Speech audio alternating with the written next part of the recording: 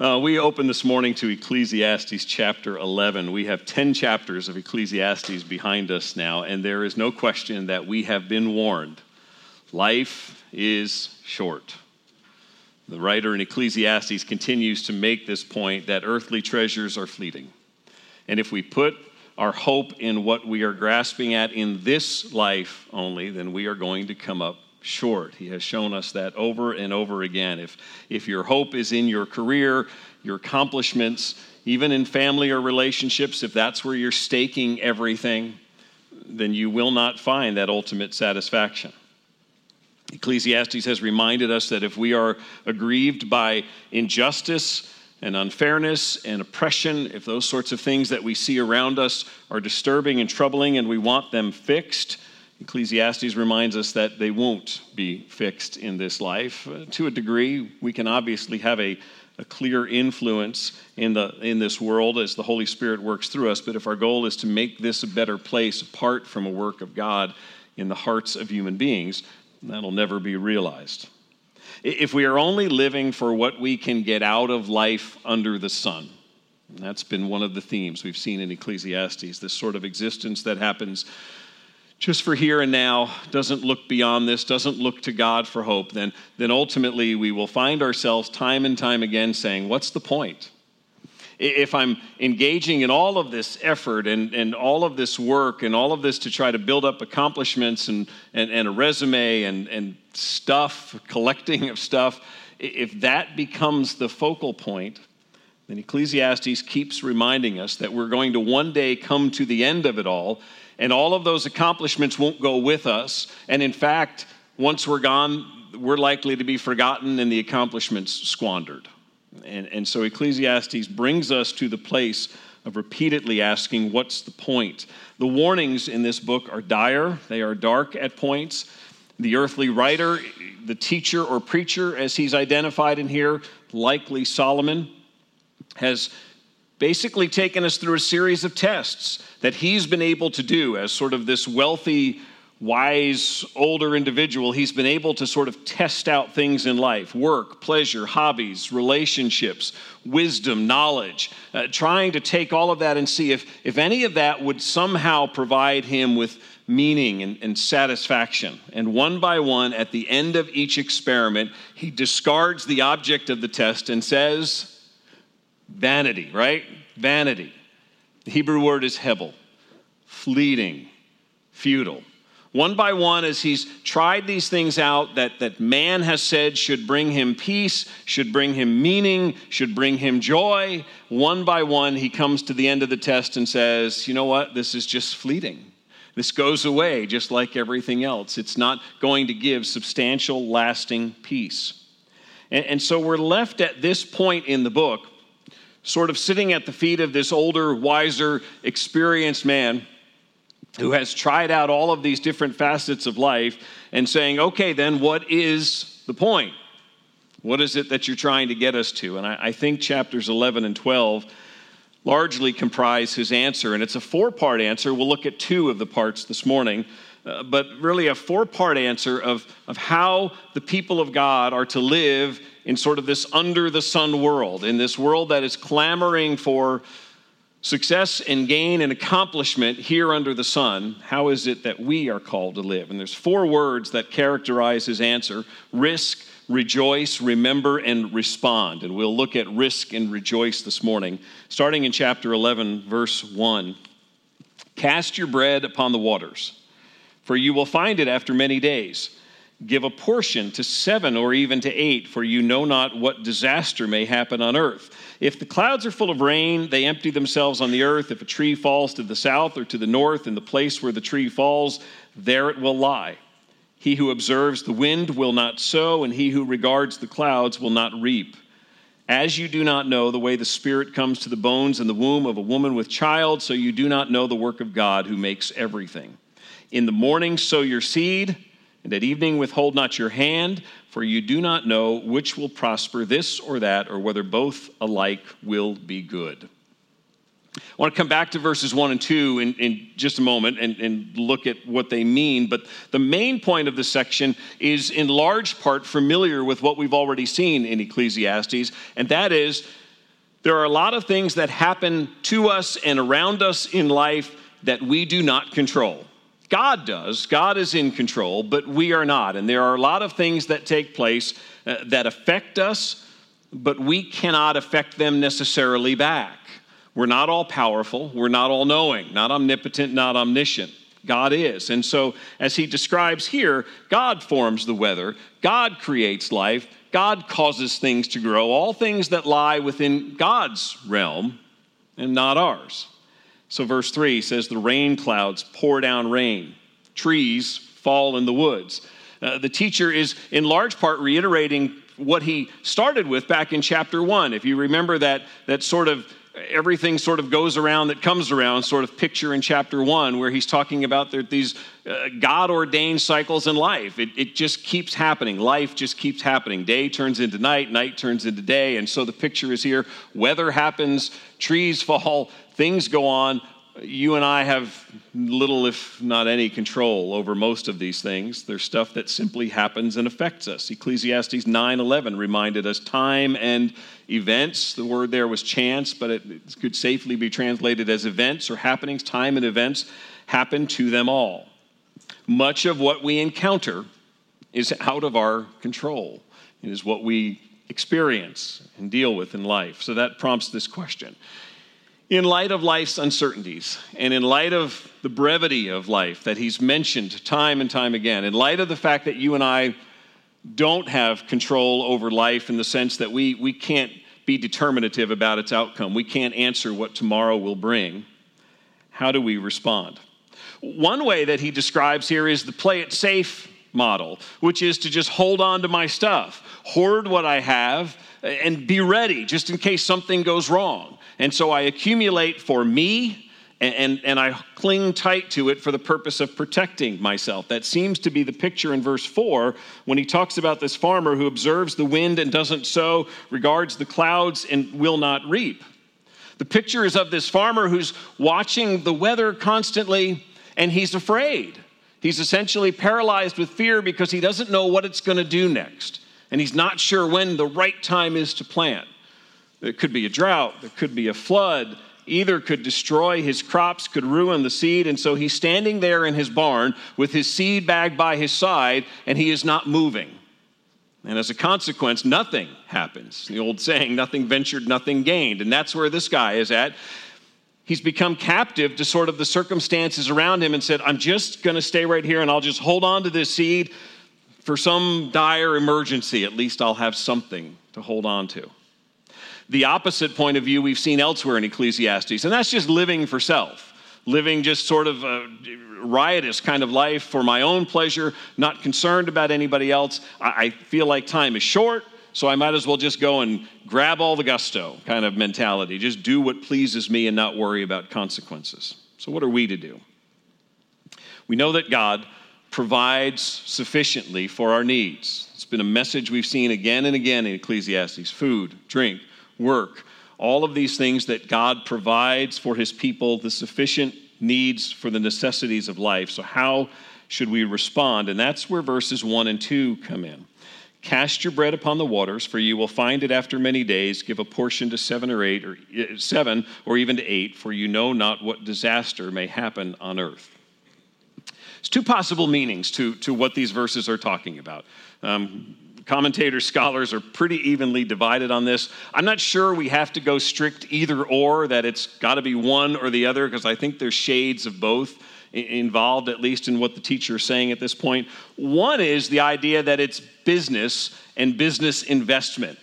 And so casting your bread upon the waters is sort of looking back at ancient trading where everything was done on ships, and you took some of your goods and you traded them and you invested them and you did business and you sort of scattered, trusting that God would provide a return back. The idea is taking some prudent risk, taking the wisdom God has given you, taking what you have and not just hoarding it, but actually using it to do business. And if that's what it means, and as sort of pragmatic as this sounds, if that's what it means, then verse 2 is really kind of a basic principle that you learn if you learn anything about investing for retirement, which is diversify. Don't just put all your seed into one place. And so when he says to 7 or 8, it could have that idea. where it's use your wisdom instead of hoarding for yourself, take some wise risk, invest the money in other places, and again, trust God for the return. That could be the one option of what this means. The other, and again, I'm not sure that these two are exclusive of each other, but the other is generosity. God has provided for you and your family. He has given you bread to eat. He has provided you a home. He takes care of you. And the temptation then is to be like that farmer and hoard it and hold on to it and protect me and my family for that day of potential disaster, when instead the response here is cast your bread upon the waters. Go ahead and be boldly generous.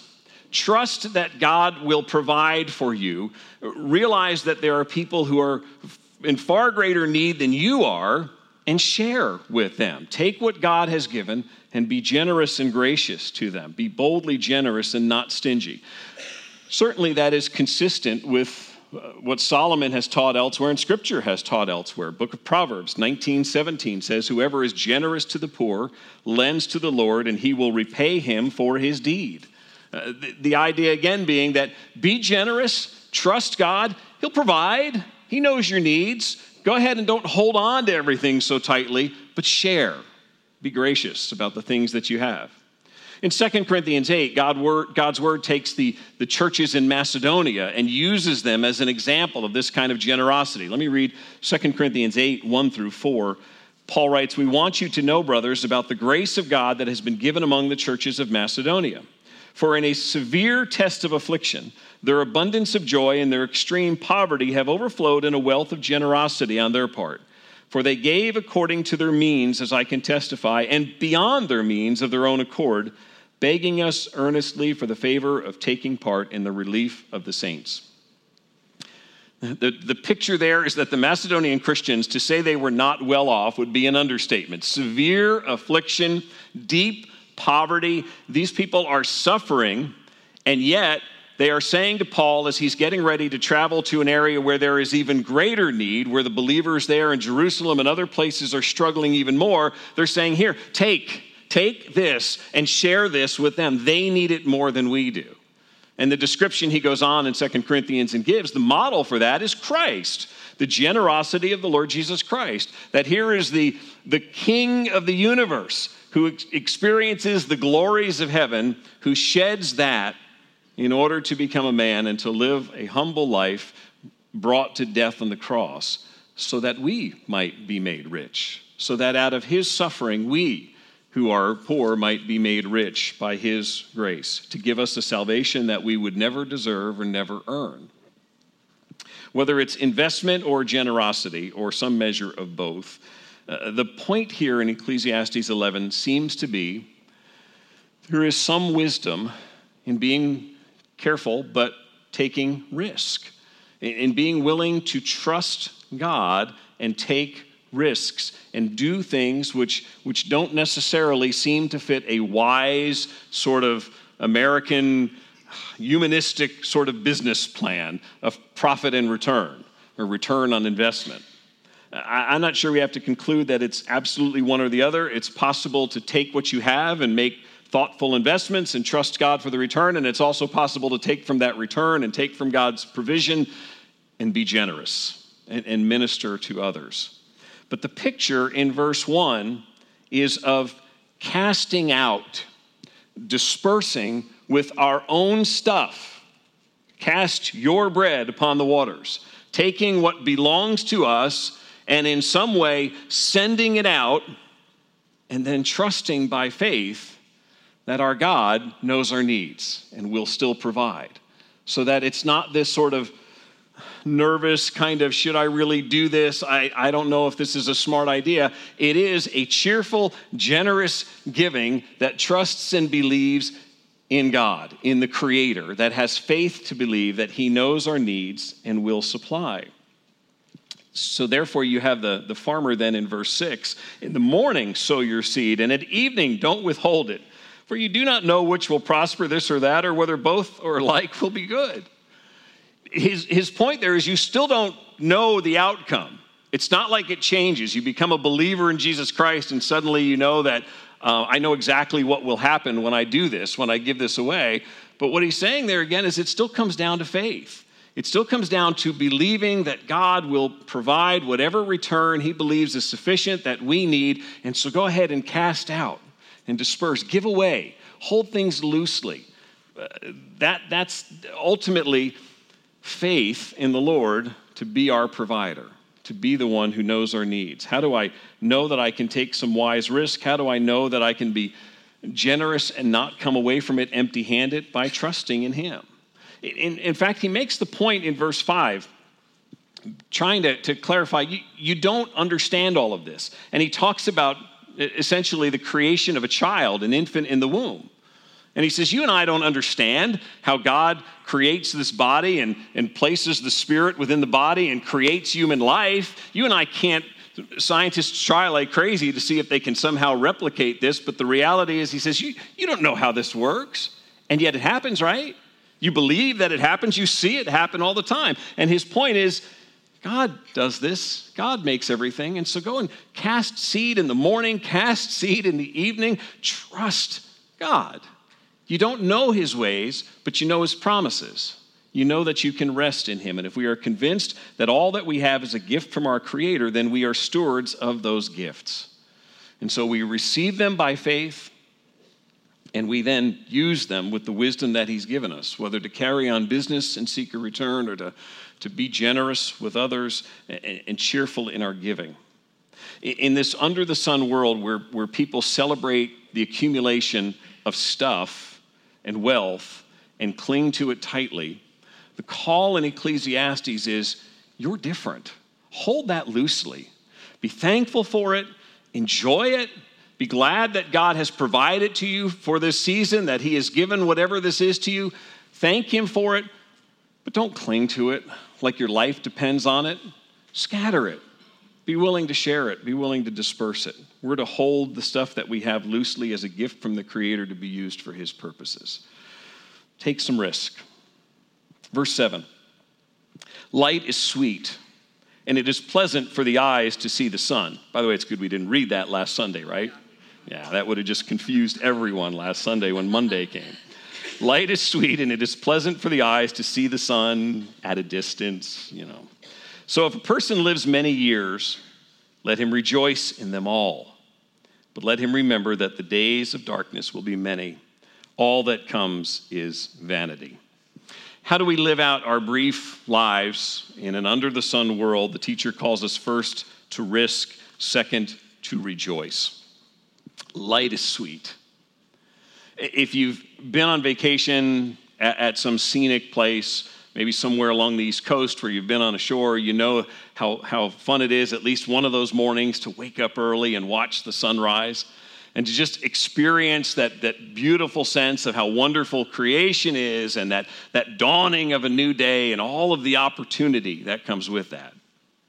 You and I probably in day-to-day life don't necessarily do that every morning, where we just sit in awe of the morning and contemplate the day when the commute is waiting and the kids are crying and life is just already going at 100 miles an hour. We may not pause to do exactly that. But the calling here is to just enjoy the pleasantness of each day, to give thanks, to see the rising of the sun as the dawning of new opportunity to live for God. There is hope. There is opportunity. He gives this contrast in verse 8 with the days of darkness. The contrast between light and days of darkness is a contrast of life and death. The days of darkness are the days to be spent in the grave. And his message is, you are alive, so enjoy it. Enjoy it, savor it, rejoice in it. This echoes back to chapter 9 and some of the message that we saw there in chapter 9, where the teaching is about being grateful for life. He's not disdaining eternity. He's not sort of ignoring the fact that we go on to an eternal life after this life here on earth. He's not disregarding that. He's just reminding us that this life that we have now is given to us by the Creator. It is supposed to be enjoyed. It is supposed to be something that we savor and we see as an opportunity to experience more of God's creation, more of God's grace, more of the light and the sun. It's a gift from God. Death is going to play a significant part in his closing. We will see it next week when we move into chapter 12. The whole front half of chapter 12 is getting old and dying. So there you go. There's your encouraging tidbit for next Sunday. Preparing for death. But his message is, so live well. You have this time, you have life and breath now, so enjoy it. Even though the end is coming, that doesn't stop the teacher from urging joy. For as dire a book as Ecclesiastes seems to be at points, we constantly come across these sort of exhortations to live well, to enjoy what God has provided, precisely because once you come to grips with the fact that your life is short, it should change your perspective. Once you are hit in the face as many times as we are in Ecclesiastes with the brevity of life, then it should change how we live today and make us hold things here more loosely, be more grateful for what we have, spend our time and energy on things like family members and loved ones who will live on for eternity. It's a basic stewardship issue. You have life and hope and time right now. What are you doing with them? That's really his appeal to us, is what are we doing with this time? At minimum, we're called to rejoicing. As he says there in verse 8, if a person lives many years, let him rejoice in them all. Continue to savor life. It's a good balance now because we read verse 9, and it's not just the youth who are to rejoice. Verse 8 made it clear, rejoice in them all. Verse 9 says, rejoice, O young man, in your youth, and let your heart cheer you in the days of your youth. Walk in the ways of your heart and the sight of your eyes, but know that for all these things God will bring you into judgment. This enjoyment of life is for all of us. That was the comment in verse 8. All of us should enjoy all of the years. But now he's going to particularly turn to those who are young in his audience, those who are perhaps less likely to think about the brevity of life each day, those who are less likely to ponder how much time that they have left, those who are perhaps less likely to savor each day as a gift from God because they're young and they're just taking in life and they're not thinking anything about what the future might hold or how long it might be. They just assume it's going to be long. And so he now talks to those who are younger, to those who don't realize how quickly it may be over and who may not fully appreciate the blessing that they have in taking breath.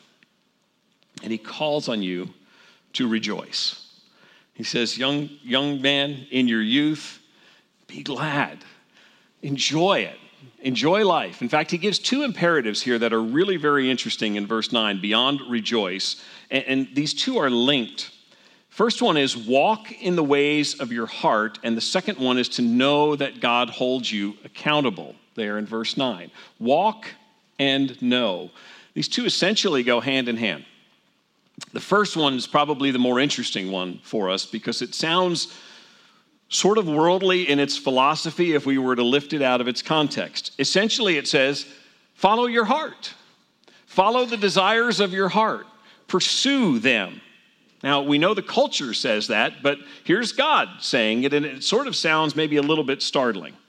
Jeffrey Myers, who's written an excellent book on Ecclesiastes, says this: the overarching point in the Bible is that while some things are prohibited, everything else is left wide open for you to pursue if your heart so desires.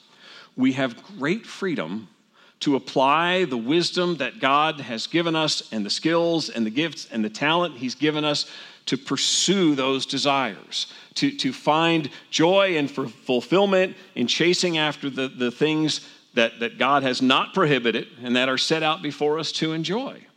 But there's always the caveat to that. Listen to the psalmist in Psalm 37. Trust in the Lord and do good. Dwell in the land and befriend faithfulness. Delight yourself in the Lord, and he will give you the desires of your heart. There's David saying a similar message. He will give you the desires of your heart, but the caveat to that is trust in the Lord. Dwell in the land in faithfulness. Find your delight in him changing your heart and lining your delights up with those that are biblical delights. He'll work in your heart, and as you delight yourself in him, he'll give you desires to fulfill that match with that match with the things that will bring you joy. And so pursue those things. God longs to fulfill the desires of our heart. And that's why walking in the ways of your heart then is also coupled with the caution in this verse at the end of verse 9, but know for all these things God will bring you into judgment. He's not offering license here to do whatever you think you want to do, whatever little thought crosses your mind, whatever little desire comes to your inner man. You are accountable to God. We're not to live carelessly, recklessly, sinfully, in disobedience to God, but God is calling you, especially those, as he says here, who are younger, to receive the life that God is giving you as a precious gift from him and to pursue it with your full being and your strength, in gladness, trusting in him. Spend your days enjoying the exhilaration of what God has set before you and be thankful for it. Because his reminder to us coming real soon is, those days will be short. Our good God has made a glorious creation, and he has made you and I to enjoy it. We've been given eyes and ears and all that ability that we can savor, that we can look out at that sunrise. We can look up at those mountains and just take in the beauty of what God has done in creation. And he desires that we experience it and that we glorify him in it. As the teacher has told us often, we are to thank him. Pause and give thanks to him for what he has done and what he has provided, knowing that one day we will stand before him accountable as stewards of his good gifts. Verse 10, remove vexation from your heart and put away pain from your body, for youth and the dawn of life are vanity. There it is one more time. Verse 10, I think, addresses what is probably if not the chief, one of the chief enemies that keeps us from enjoying the life that God has designed for us and given to us, and it is our propensity to worry. It is our propensity to not just enjoy the moment, but to think past the moment about what could go wrong. And if we might enjoy this moment, but we're still thinking about what's due at school or what's due at work or what's going on with this kid, and there's all of these other things that keep entering, and so that ability to rejoice and to enjoy tends to get robbed away by the difficulties of life and the way in which we respond to them. That's why he uses this word vexation that he's already used several times in Ecclesiastes. Vexation is kind of a picture for us, a picture that shows the intersection of frustration and anxiety. It's both. It's being anxious, it's being agitated, it's a sense of worry, it's a sense of, I can't figure out these circumstances, I can't figure out what's next, I can't think of a solution to this, and it's just troubling. And instead of being able to thank God in the moment for the grace to live in that moment and the life and the breath and the wisdom that he's given, it just spills over into an agitated state of vexation. He's just talked about youth, and for many young adults, that transition from the cheerful days of childhood into adulthood tend to be filled with all of this series of pressures and things to worry about. You finish college, you got to get a job. You got to get a car. You got to figure out housing. Maybe there's a spouse. There's all of these things that we can trust God to provide these gifts from his hand in his time, or they can just become this endless string of burdens. When will this happen? Why isn't this happening? Fulfill this now.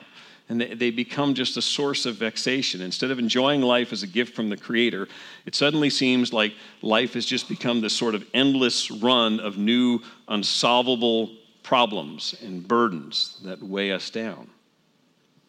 The only way to remove vexation from your heart is to trust the one who is sovereign over creation. It's the only way that happens. That's not just do that. Just tell your heart, no more vexation. It has to be replaced by a confident trust that your Creator understands what looks like a series of unsolvable problems, and he's already walked through those. He already knows how those are going to go, and he's already going to carry them out in your life. Trust him. Jesus taught about this in Matthew chapter 6. When he talks about the worry about what you're going to eat and what you're going to drink, and just the sense of panic, if you will, about what will tomorrow bring, and getting anxious over those things. And what he says there is, do not be anxious about your life, what you'll eat or what you'll drink, nor about your body, what you'll put on. And he doesn't stop there, right? He doesn't just say, don't do this. He says, look at the birds, look at the flowers. Who's caring for them, right? See the bird that just flew overhead? I care for them. And if I care for them, how much more do I care for you? And so Matthew 6:30 says, but if God so clothes the grass of the field, which today is alive and tomorrow is thrown into the oven, will he not much more clothe you, O you of little faith? It's a message, again, calling us to replace worry with faith and trust in him, a confident resting in him. Pushing vexation away means taking God at his word. He has promised to give me life and breath and to sustain me until the day that he calls me into his presence. I can rest in that, or I should rest in that, and not with a fake smile and a disbelieving, churning gut that sort of just keeps going on with this vexation. It is rather a genuine trust in God and his ways, so I am free to enjoy life as a gift of his grace. The second phrase there, put away pain from your body. Don't we wish, huh? How do we do that? What's the secret there? I think a number of translations translate that differently, and ESV, I'm not convinced here that pain is the best translation. The Hebrew word could just as well be evil, misery, or distress. It is the same Hebrew word that you see in Ecclesiastes 12:1 when it says, before the evil days come, not the painful days, but the evil days. So I'm not sure why they went with pain at that point, but it's really the idea of putting away evil. And I think the phrase in verse 10 about putting away evil is a companion to the closing statement in verse 9 about being accountable, knowing that we are accountable before God. Just as I am to purge that sense of vexation from my heart by delighting in God's sweet care over my life, so I am to confront and put away the evil desires that will well up in my heart by living in the light of God's truth and being accountable to him, being accountable to what I know he has already said. Life is short. Youthfulness is fleeting. That's why the teacher one last time says right at the end of that, youth and the dawn of life are vanity. One more time he brings up Hebel. He says, you will not be young for long. Youth will leave you. It is fleeting. That is not a permission to live as you please or an excuse for foolishness. The fleeting nature of life is designed by God to be an incentive for living well. The very fact that life is short is designed by God to instill in you and I a sense of stewardship, a sense that I only have so much time to spend and to live life with the joy and the energy and the grace that God has given to fulfill what he has set out for me to do and for his glory. That's why so much of this chapter is just about holding things on earth loosely. Scatter it, disperse it, put away, remove, scatter the seed, cast your bread. When one's hope is fully in Christ, and he says, revel in him. Hold fast to your Creator, who we're going to be told next week when we go into chapter 12, remember your Creator. Hold fast to him because he is sure. Everything else, it's okay to be free with that and to scatter that because you can trust that God knows your needs and will provide. Stop clinging to the things of this world as if they somehow will fulfill you. Let me finish with just reading to you a portion. John Piper wrote a great book a number of years ago called Don't Waste Your Life. Hopefully those of you who are young have read it, and those of us who are old still have time to read it. But Piper says in Don't Waste Your Life, risk is right. And the reason is not because God promises success to all our ventures in his cause. There is no promise that every effort for the cause of God will succeed, at least not in the short run. John the Baptist risked calling King Herod an adulterer when he divorced his own wife in order to take his brother's wife. For this, John got his head chopped off, and he had done right to risk his life for the cause of God and truth. Jesus had no criticism for him, only the highest praise. Paul risked going up to Jerusalem to complete his ministry to the poor. He was beaten, thrown in prison for 2 years, and then shipped off to Rome and executed there 2 years later. And he did right to risk his life for the cause of Christ. How many graves are there in Africa and Asia? Because thousands of young missionaries were freed by the power of the Holy Spirit from the enchantment of security and then risked their lives to make much of Christ among the unreached peoples of the world. And Piper finishes, and now how about you? Good place for us to close and pray. Father, we are grateful for the magnificent creation in which you have placed us. Its displays of your power are constant, whether it be in an eclipse, cause people to pause and just marvel at this element of your creation, or in the power of a hurricane that devastates, that brings that sort of day of destruction that the writer in Ecclesiastes has talked about. The things that we think we can prepare for and yet know that ultimately are not in our control. Lord, we thank you for the one sure thing, the rock that we sang about earlier, the one dependable, reliable, trustworthy one that we can rest in amidst any storms in life, whether they be from a hurricane or they be from a phone call of something that's hit so close to home and hit our own family. Thank you that we can ultimately depend on you. Thank you that we can be generous, that we can cast out, that we cannot cling to the things that the world tries to hoard, and that holding them loosely, we can trust that you are the gracious provider. Lord, help us this week to look for opportunities to take risk for the sake of your kingdom. Maybe it's risk in the sense of saying something that might not be received well. Risk in talking about Jesus Christ. Risk in giving something away. Risk in parting from family and heading back to ministry. Risk in going off to work, not knowing what the day brings, but seeking to use it for your glory. Lord, in all of those ways, we come back to you with a sense of our own weaknesses as human beings who want so very much to hold, to control, to understand, to grip, and yet trusting you. Help us to be confident, to trust you, to know you, to rest in you. Lord, I pray for the younger folks here. Lord, as Ecclesiastes speaks, as sort of the older, wiser look back at life, pray that that would not be lost. That the regrets tend to come later in life when we look back and think of the opportunities missed and the risks not taken. Lord, I pray that for the young people here and listening, that you would fill them with the power of your Spirit, the truth of your word, and your grace to be willing to venture out and trust in you, seeking your kingdom first. Lord, help us to do that this week. Thank you for the new week that lies ahead of us. Thank you for the day that we have today. Help us to use it well, to be thankful in it, to be glad in it. We pray all this in Jesus' name. Amen.